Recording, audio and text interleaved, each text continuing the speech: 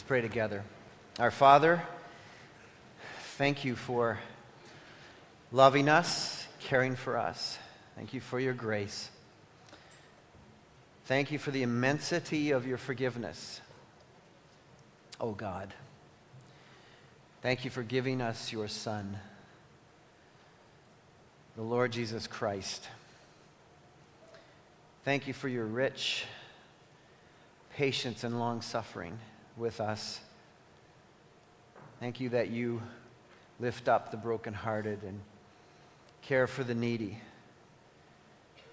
And, oh God, we pray this morning as we reacquaint ourselves with a truth that is so precious to us. I pray, oh Lord, that we will not fail to give due honor to you with great thanksgiving. You have given us amazing and immense blessings in Christ Jesus. And Father, I pray that that we might, at this moment, focus our attention on the realities of your word to us, the promises you've given to us, what you have promised to us for eternity. And, oh God, I pray that you may shape our lives based on the truth that we hold to, I pray. And that we might not let go of what we believe, but that we might, Father, stubbornly hold on to the truth no matter what happens to us, no matter what our situation appears to be. I pray, oh God, that we might not ever turn from what we believe to be true. For Jesus' sake, I pray. Amen.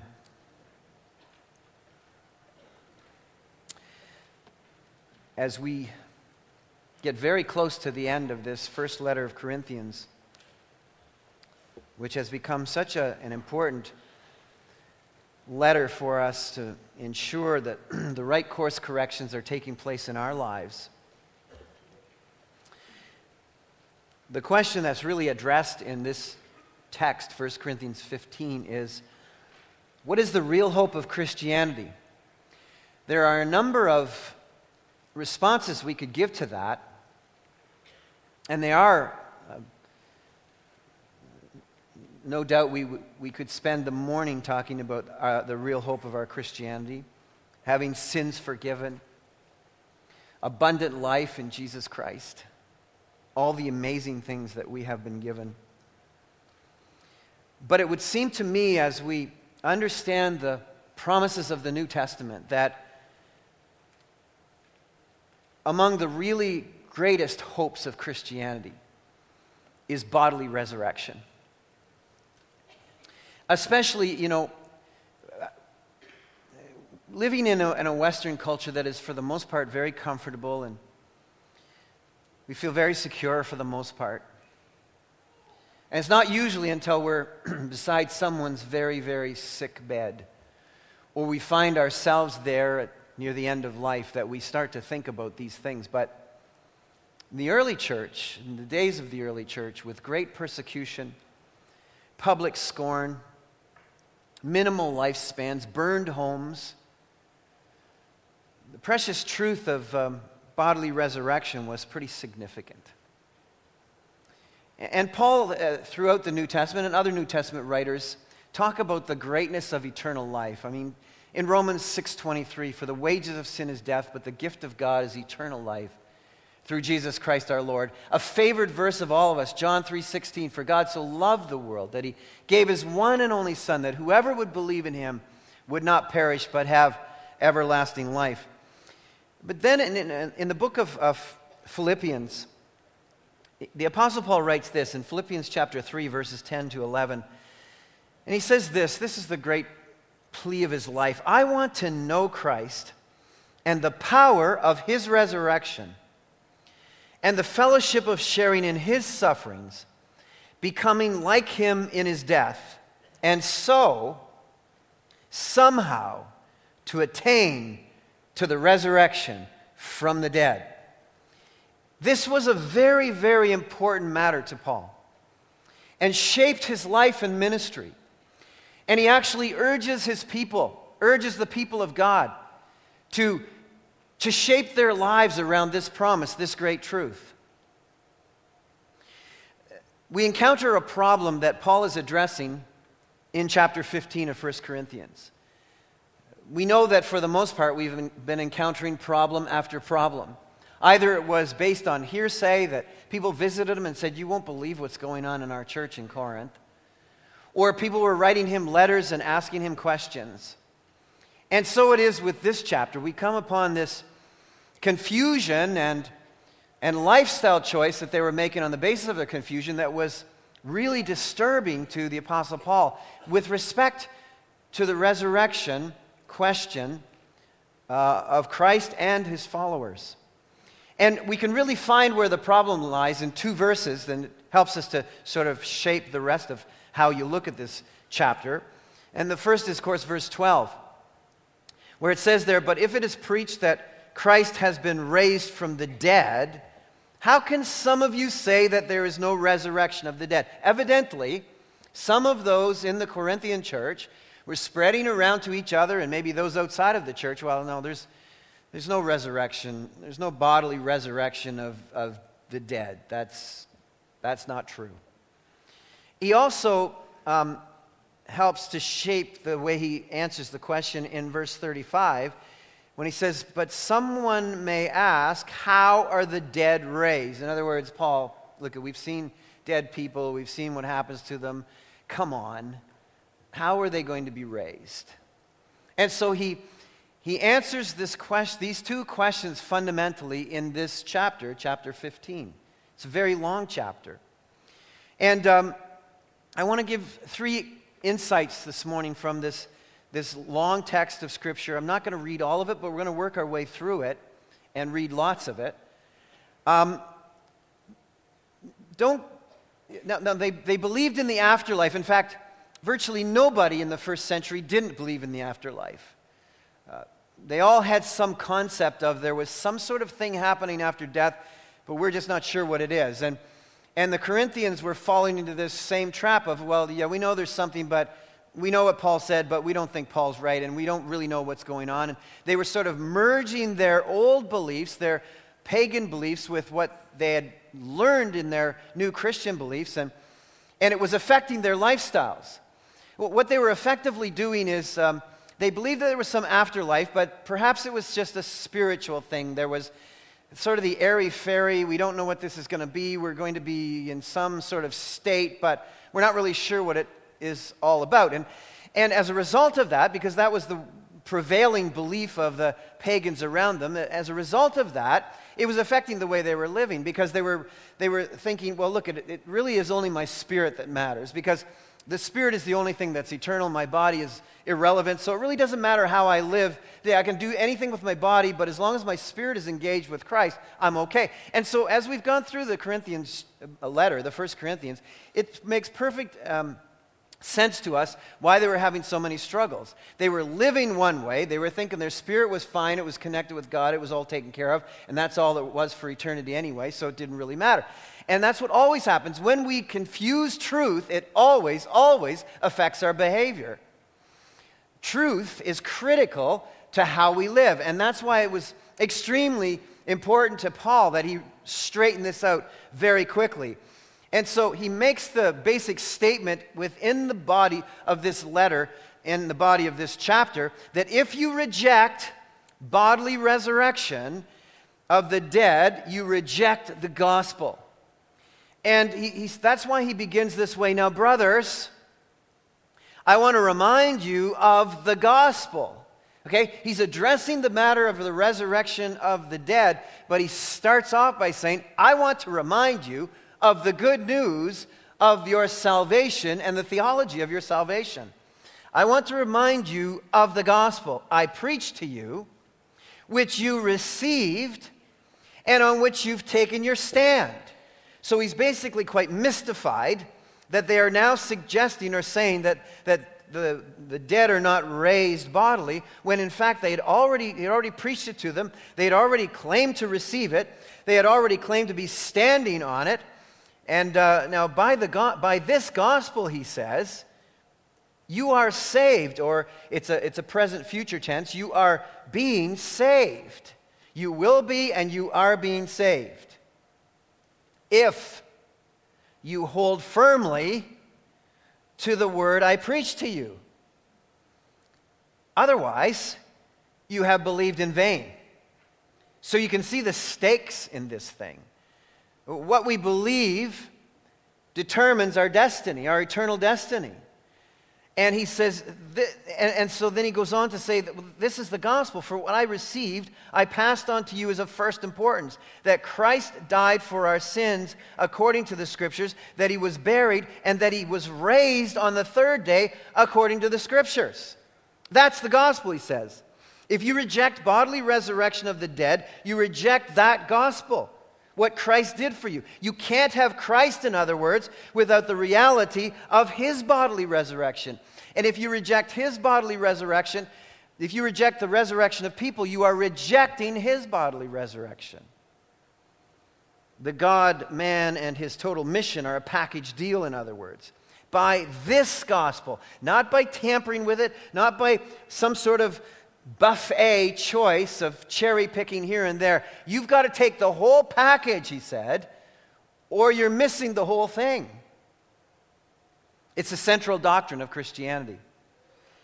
Being saved is about holding to the truth of this gospel, receiving it, welcoming it into your life, taking your stand on it, continuing to believe in it till the day you die.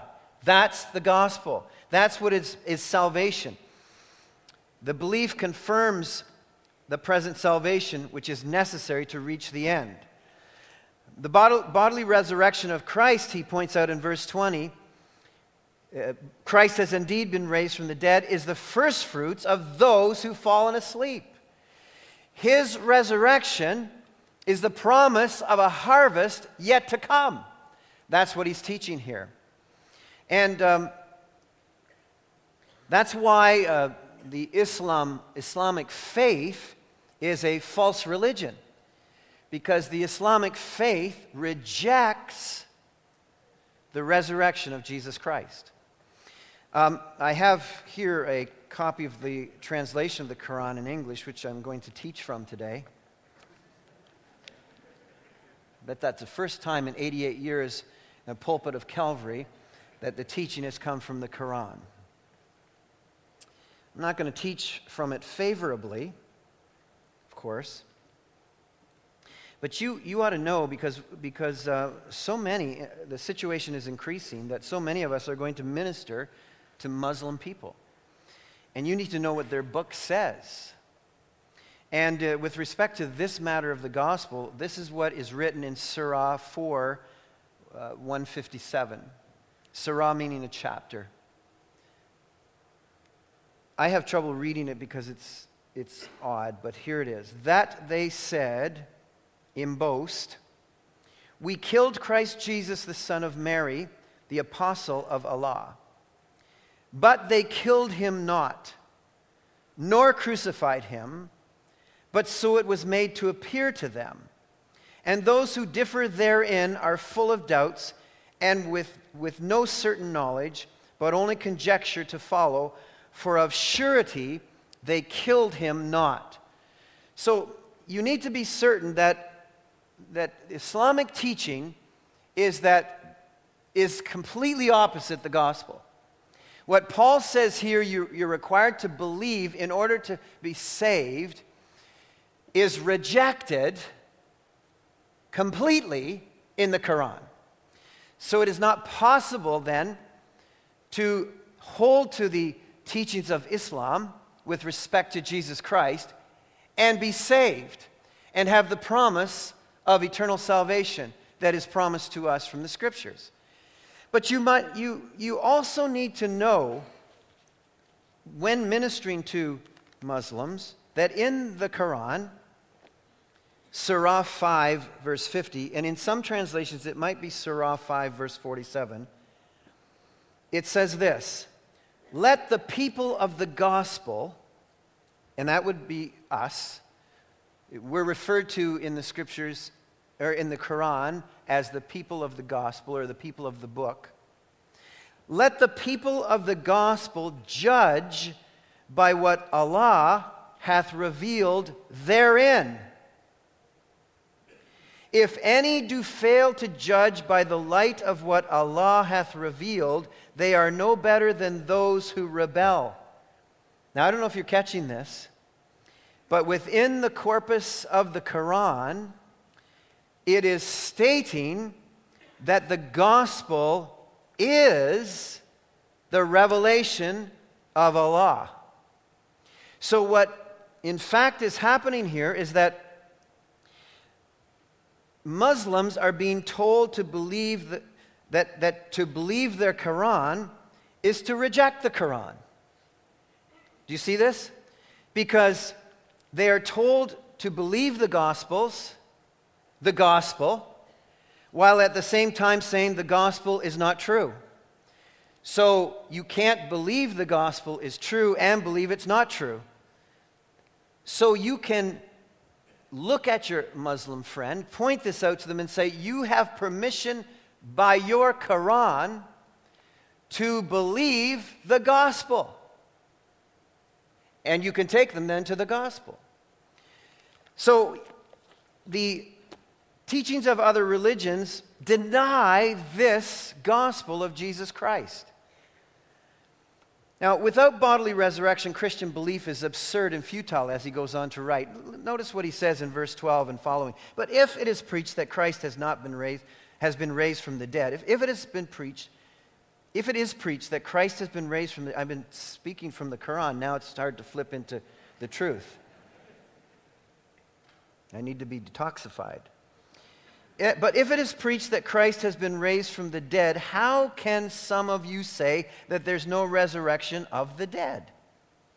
If there is no resurrection of the dead, then not even Christ has been raised. And if Christ has not been raised, our preaching is useless, and so is your faith.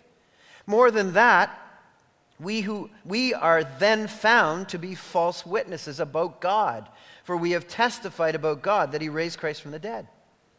But he did not raise him if in fact the dead are not raised.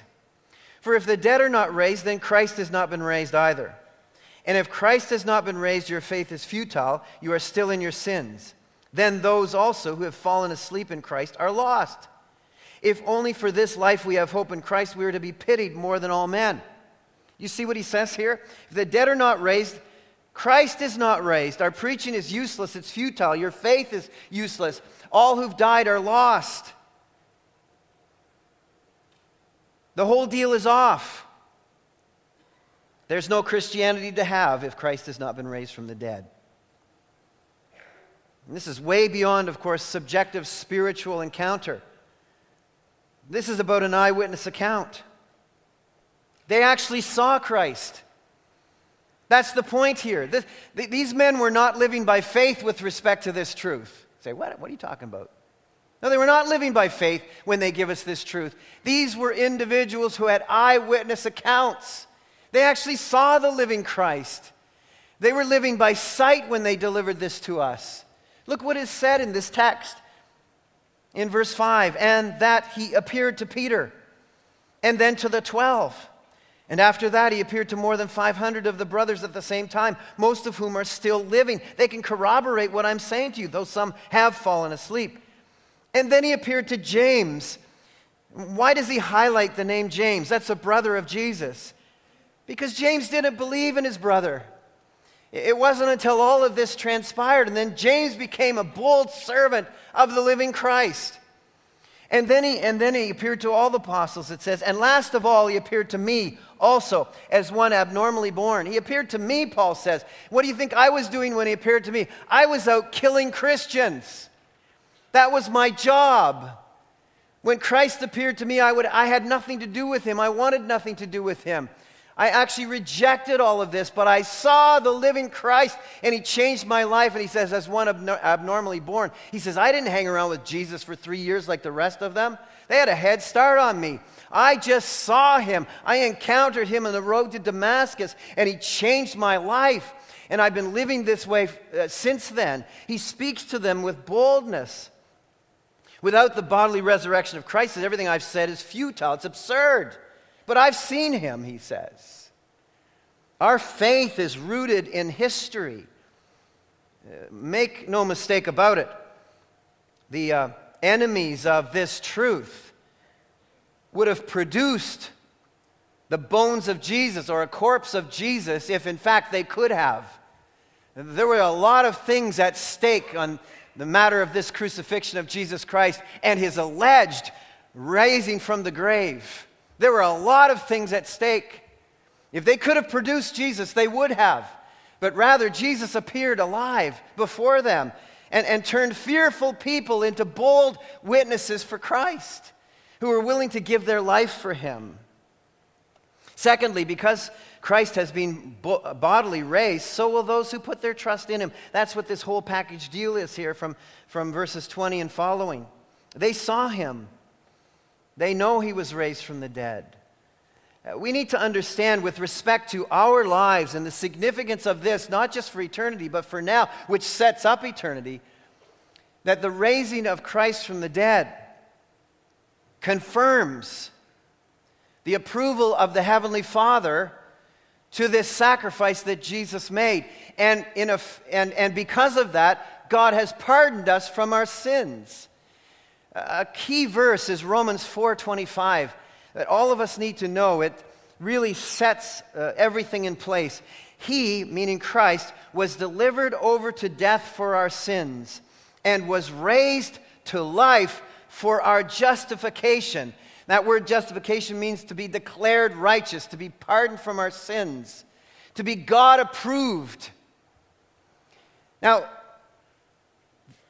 if Christ hadn't been risen from the grave, there would have been no assurance for any of us that the sacrifice of Jesus Christ was approved by the Father.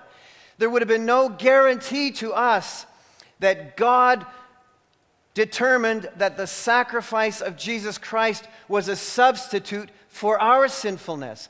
But by raising him from the dead, it is confirmation that God the Father considered the work of Christ on the cross on our behalf enough for us to be saved. This is an important doctrine to us. So without Christ's bodily resurrection, those who put their trust in him would be putting their trust in him for nothing. It would be futile. Without bodily resurrection, there's no assurance. But in verse 20, he says, but Christ has indeed been raised from the dead, the firstfruits of those who've fallen asleep. And the word fallen asleep here is just simply meaning, we often use this terminology for those who've died, because they're going to wake up. Particularly the statement that's made here is those who belong in Christ. And then he goes on to say this, for since death came through a man, Adam, the resurrection of the dead comes also through a man. And then he goes on to say, for as in Adam all die, so in Christ all will be made alive. This is the doctrine of original sin and depravity. When Adam sinned against God, when Adam rebelled against God, it infected all of us so that we all became sinners. We all became dead in our trespasses and sins. All humanity is dead. The crisis of humanity is that without some intervention from God, the last headline in history is the sinfulness of mankind. But because of what Christ has done, Christ has made it possible that all, it says, who are in Christ or belong to Christ will live. And in the absence of a relationship with the Lord Jesus Christ, in the absence of belonging to Jesus Christ, humanity remains dead in their trespasses and sins and sentenced to eternal death, eternal damnation. All related to Adam die. Everyone related to Adam is dead, regardless of the resurrection. But all who have found their way to Christ, all who he has received to himself, all related to him will live. So the reality of this, but each in its own turn, he says in verse 23, Christ the firstfruits, then when he comes, those who belong to him. The reality of this theology of Jesus Christ rising from the dead has everything to do with his relationship or our relationship with sin and what Christ has done for us. Death had to be defeated or sin wins. The wages of sin is death, but the gift of God is eternal life through Jesus Christ. The only evidence that sin has been defeated is to defeat death, because death is all you get from sin. And so, for death to exist, it requires sin. For Christ to be raised from the grave implies that there has been victory over sin. That's the great truth of this particular event in the gospel. In the absence of that, the last headline, as I said, of humanity is sin wins. But because of what Christ has done for us, the last and final headline, which we're going to come to in a few minutes, is that Christ is our victory. Christ has accomplished victory for us on our behalf. This is a great truth. For Jesus to defeat death, get this, for Jesus to defeat death means he had to have conquered our sin. It means he had to have defeated our sin. For us to live forever, he has to have defeated sin for us, or we can't live forever. And therefore, sin doesn't win because what Christ has done. Forgiveness means nothing if we still are facing the punishment of death. Do you understand that? But forgiveness means everything because Christ was raised from the grave, has defeated sin, and therefore we will live forever with him because sin has been defeated on our behalf. We also learn in this text that Christ's resurrection has set in motion the final act of the absolute sovereignty of God. Look at how it's stated. Verse 24, then the end will come. Paul's talking about in the future. He's talking about in our future. Then the end will come when he hands over the kingdom, he meaning Christ, to God the Father after he has destroyed all dominion and authority and power. Now, keep in mind, he's talking to an audience. He's talking to us. We're looking around and saying, what's going on? If Jesus Christ has been raised from the grave, the Son of God, why is life so miserable? Why are the Romans still harassing us? Why are we being persecuted? Why are our homes being burned? Why are the things that are wicked and evil going on in this world? Why does it appear that God is so weak?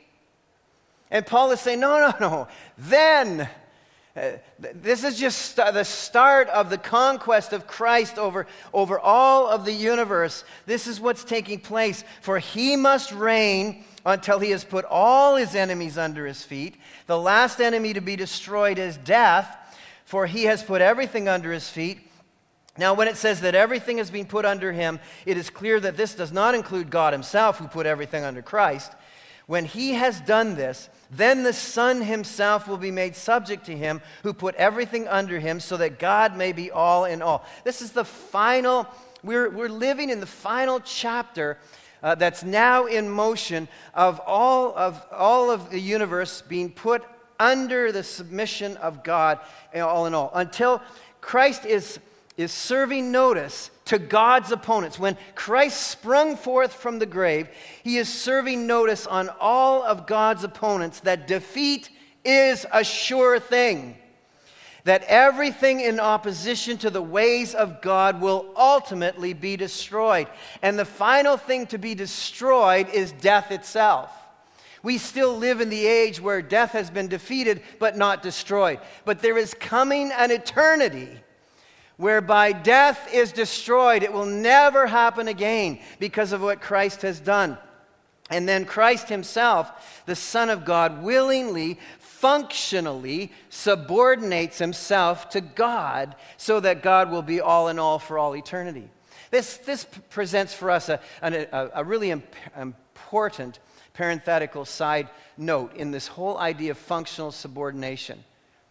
The Son of God demonstrates for us what he wants us to do now. Depending on whatever role you have, whatever office you have in the body of Christ, whatever gender you are in the body of Christ, Jesus Christ sets the example for us here of what it means to glorify God by willingly, functionally subordinating himself to God, that God might be all in all for his glory. Does that change the equality of Christ the Son with the Father? Absolutely not. Nor does it change the fact that we have various functions. We subordinate ourselves to one another. We submit to one another based on role or based on office or based on gender to the glory of God. We are in effect living out examples of our own Lord and Savior who shows us this. And then at the end of this, it is the victory formation where Christ himself presents it all to the Father, to God the Father, who is all in all, for all of eternity. And the resurrection hope is the only reason, therefore, that Christians can put the good life at risk. Notice what Paul says here in verse 29. Now, if there is no resurrection, what will those do who are baptized for the dead? If the dead are not raised at all, why are people baptized for them? If you have been reading this text, you're going, what in the world did he throw in here? This is unbelievable. I don't want to take a bunch of time here, but they were bringing in their old pagan ideas whereby they were baptism, proxy baptism, with the idea that someone could be baptized for someone who was already dead, and that could put them in some sort of good stead with the divine. In fact, there is still a religion that carries that on even today. And they use this text to, Paul is not speaking of this text this situation in favor. He's simply saying, if you don't believe any of this gospel, you don't believe any of this resurrection stuff, why in the world are you bothering then to have proxy baptisms? It's absurd. It's absurd the way you're living. And he goes on then to say, and as for us, why do we endanger ourselves every day? I die every day. I mean that, brothers. Just as surely as I glory over you in Christ Jesus. Why? He said, I should get a different job. If this isn't true, if Jesus Christ wasn't raised from the grave, if I'm not looking forward to eternity and bodily resurrection and all that comes with that, and all the great things that come along with that, I'm wasting my time. Not only that, I'm putting my neck on the line for nothing. I die every day. I risk my life every day. Why? Because I believe so much in this truth. I believe so much in Jesus. I'm willingly going to do this. I've passed on comfort. I could live like an Epicurean, eat, drink, and be merry. I could do that. I know what the good life is, going to the theater, having good food, having all kinds of friends, living a comfort life and all of that. I could do that. Why don't I do it, he says? Because I believe that this life that I'm living is so small in comparison to what's yet to come. And I have such a short window of time to represent the Lord Jesus Christ and make sure that people know about him. I can't afford to take the time with the comforts of life and all that goes with that. I have to put my life on the line because it's imperative that people know that Jesus Christ was crucified, was buried, and rose again for their salvation. I have to do this, he says. It's imperative for me to do this. So they said to him, so how are the dead raised? That's ridiculous. We've seen dead people. They're thrown in the ground. They decompose. Their elements dissipate into the ground, and the grass grows up, and animals eat them. So actually, we all become part of all kinds of things. How are you going to raise that? They're saying to Paul. How's God going to raise that up? And so keep in mind here that resurrection, the very word itself, means we will have bodies. I want to point out to you, because what Paul says to the Philippians again, chapter 3, verse 20 and 21, but our citizenship, he says, is in heaven. And we eagerly await a Savior from there, the Lord Jesus Christ, who, by the power that enables him to bring everything under his control, will transform, underline this, our lowly bodies so that they will be like his glorious body. Our future is bodily resurrection for all eternity. He's going to transform our lowly bodies to be like his glorious body, to dwell forever in a new heaven and a new earth. Revelation 21 and 22. The new Jerusalem, the home of the righteous. purged of all evil, as Peter writes in 2 Peter chapter 3, by fire. All evil will be purged from this new heaven and new earth. Creation, he writes in Romans chapter 8, awaits eagerly the redemption of the sons of God, the revealing of who actually belongs to him. Do we realize that all of creation has been submitted to frustration because of the sin of mankind? The creation doesn't work the way it should. Animals don't work the way they should. Nothing that works the way it should because of sin in the world. But this creation itself eagerly awaits for the final coming of the culmination of the gospel. The gospel promise to people is also a promise to all of creation. And we are promised that we will live in a body in the new heavens and the new earth. We won't be floating around in clouds, wondering what to do, playing harps and all that kind of stuff. That's not what we're going to be doing. We're going to be living on the new earth together in bodies. That's what we're going to be doing. He teaches us here in 15:35 to 54, all in Christ will trade in a mortal, perishable, natural, corruptible body for an immortal, imperishable, spiritual, incorruptible body. What it will be like when all sin is finally destroyed and eradicated, none of us can even imagine what that will be like. That's what it will be. I am making everything new, Christ says in Revelation 21:5. The old order has passed away. And the question for them was, well, how is this going to take place? And Paul says, well, look around at creation itself. There's hints. God's given you all kinds of hints in his creation about how he can make this happen. He said, for instance, take the seed, a seed of a plant or whatever. You put it in the ground. What does it do? It decomposes. It dies. And what springs forth is a plant. Now, seeds are not very impressive things. Think of a sunflower seed. It's a kind of ugly little thing. It's a pathetic thing. You throw it in the ground, it dies, starts decomposing, and then poof. That's almost like the rapture. Then poof, you get a sunflower. Now you get from this pathetic little seed that's not very impressive to anybody. Nobody really thinks that's very beautiful. You get this beautiful sunflower. And Paul says, this is what's going to happen to you. Your sunflower seed body is going to be put in the ground. And they're going to throw dirt in it. And they're going to go back and eat potato salad. You haven't heard Tony Campolo, I suppose. And then, at the resurrection, it's going to spring forth, and God is going to make you into a spectacular new creation. What dies is nothing like what appears. Now, we're going to, in some way, look like we look, but in a more spectacular way that we can't really, because we know that Jesus is an example. When he came after the resurrection, he came to be among the people. He could eat, or he didn't have to eat. He could be touched. He could go through doors. He could appear. He could disappear. But he wasn't even yet in his glorified body, he says. There was more yet to come that he hadn't. But John describes for us what we're going to be like. In 1 John chapter 3 and verse 1 or 2. 1 John chapter 3, verse 2. Dear friends, now we are children of God, and what we will be has not yet been made known. But we know that when he appears, we shall be like him. We shall be like him. We shall be like Jesus Christ.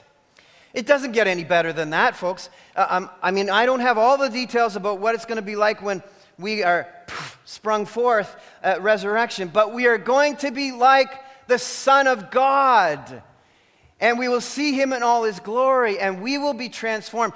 And there will be a change, a different environment. Why? Or why will we be changed? Because it's a different environment. A different body is needed. Entirely more impressive, without former limitations, more glorious than we can imagine. No sin, no evil, no death, no need for crying or pain. John Piper writes this: physical pain is God's blast with a physical trumpet to tell us something is dreadfully wrong, morally and spiritually. I know that's how I feel when I don't feel well. When I'm in pain, I'm like, something is desperately wrong.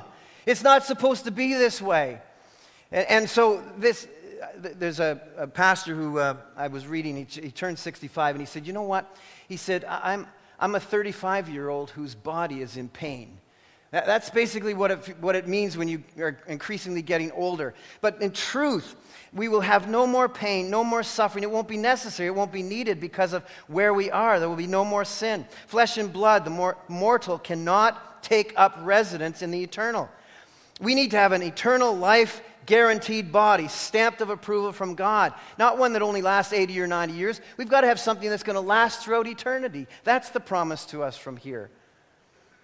Now, we are animated by physical life and limitations, but then we will be fully empowered by the Spirit in the new earth. John Piper writes this as an encouragement. So one of the things you say to a mom with a disabled child, you know the Bible teaches that even though your son has been denied a lifetime of leaping and running on this earth to the glory of God, there is a new earth coming, freed from every disease and disability, and he will have not just a lifetime, but an eternity to run and leap to the glory of God. Brothers and sisters, what we have before us is so glorious, so amazing, that the living God is not entrusting us with all of the details because we couldn't stand to be here anymore. This is what's set before us. And so he plans, the Lord God, God's plan is the full redemption of his creation, material and spiritual, so that we will be real bodily people in a new heaven and a new earth, the way it was supposed to be before sin ruined everything. That's our glorious hope. That's why we live differently. That's why we live for Christ.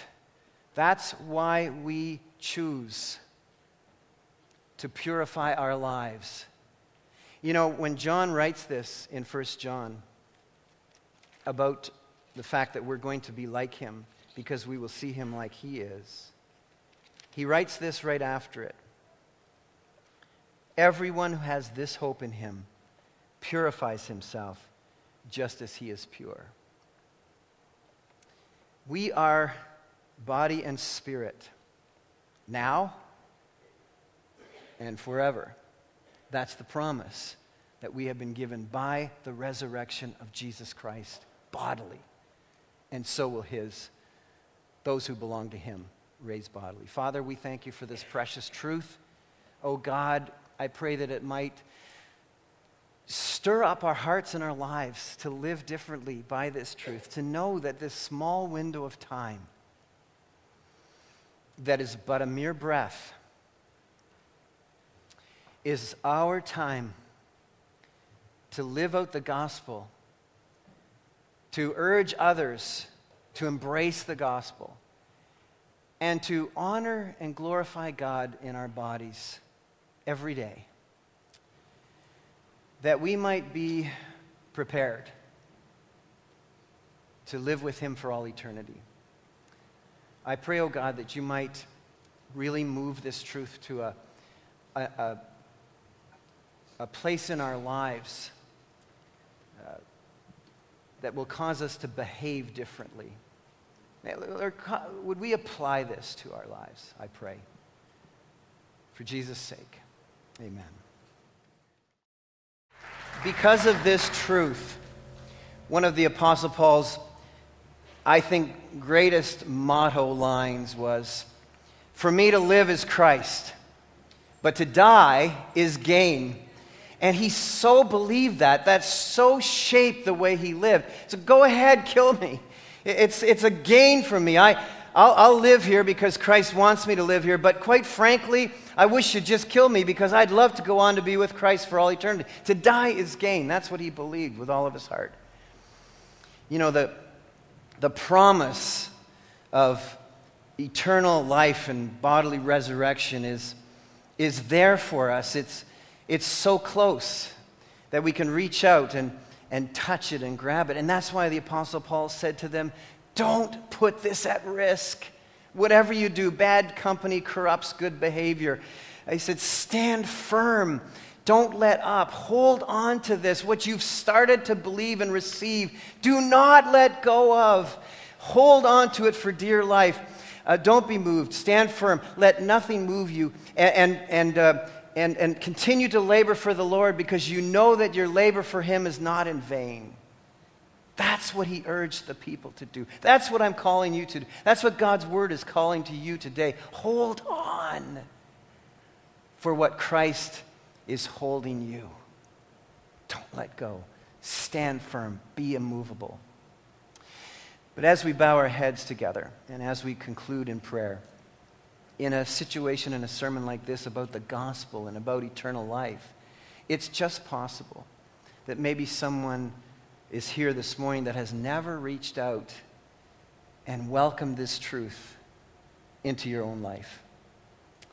And so as our heads are bowed, if there's someone here this morning who said, Pastor, I've never understood this before, but I understand in hearing the gospel that I don't know Jesus Christ. I don't have this promise certain in my life that I will, if I were to die today, that I'd be with Christ for all of eternity. But today I want to receive Christ. Would you pray for me? Would you just slip up your hand wherever you are? I'm not going to call you out or anything. I'm just going to pray for you. Is there anybody here today is your day of salvation? As you've never responded to this message, just slip up your hand wherever you are. Now is the time to respond to this truth. Anybody, anywhere? Our Father and our God, the one who searches hearts, you have delivered to us the gospel. Jesus Christ died for our sins, was buried, rose again for our justification. We've been declared righteous by Christ, those who receive him. So, our God, we thank you for this truth, and you have promised us an eternity in the new heavens and new earth. An eternity without sin, destroyed, sin destroyed. No more crying, no more tears, no more pain, no more suffering, no more disabilities, no more limitations. Just in the glorious presence of our glorious God with our own glorious bodies. Oh God, we thank you and look forward. Look forward, and in the meantime, in this small window of time, let us live our lives responsibly, morally, with purity, commitment, passion for our Jesus, who we love. And it's in his name we pray. Amen.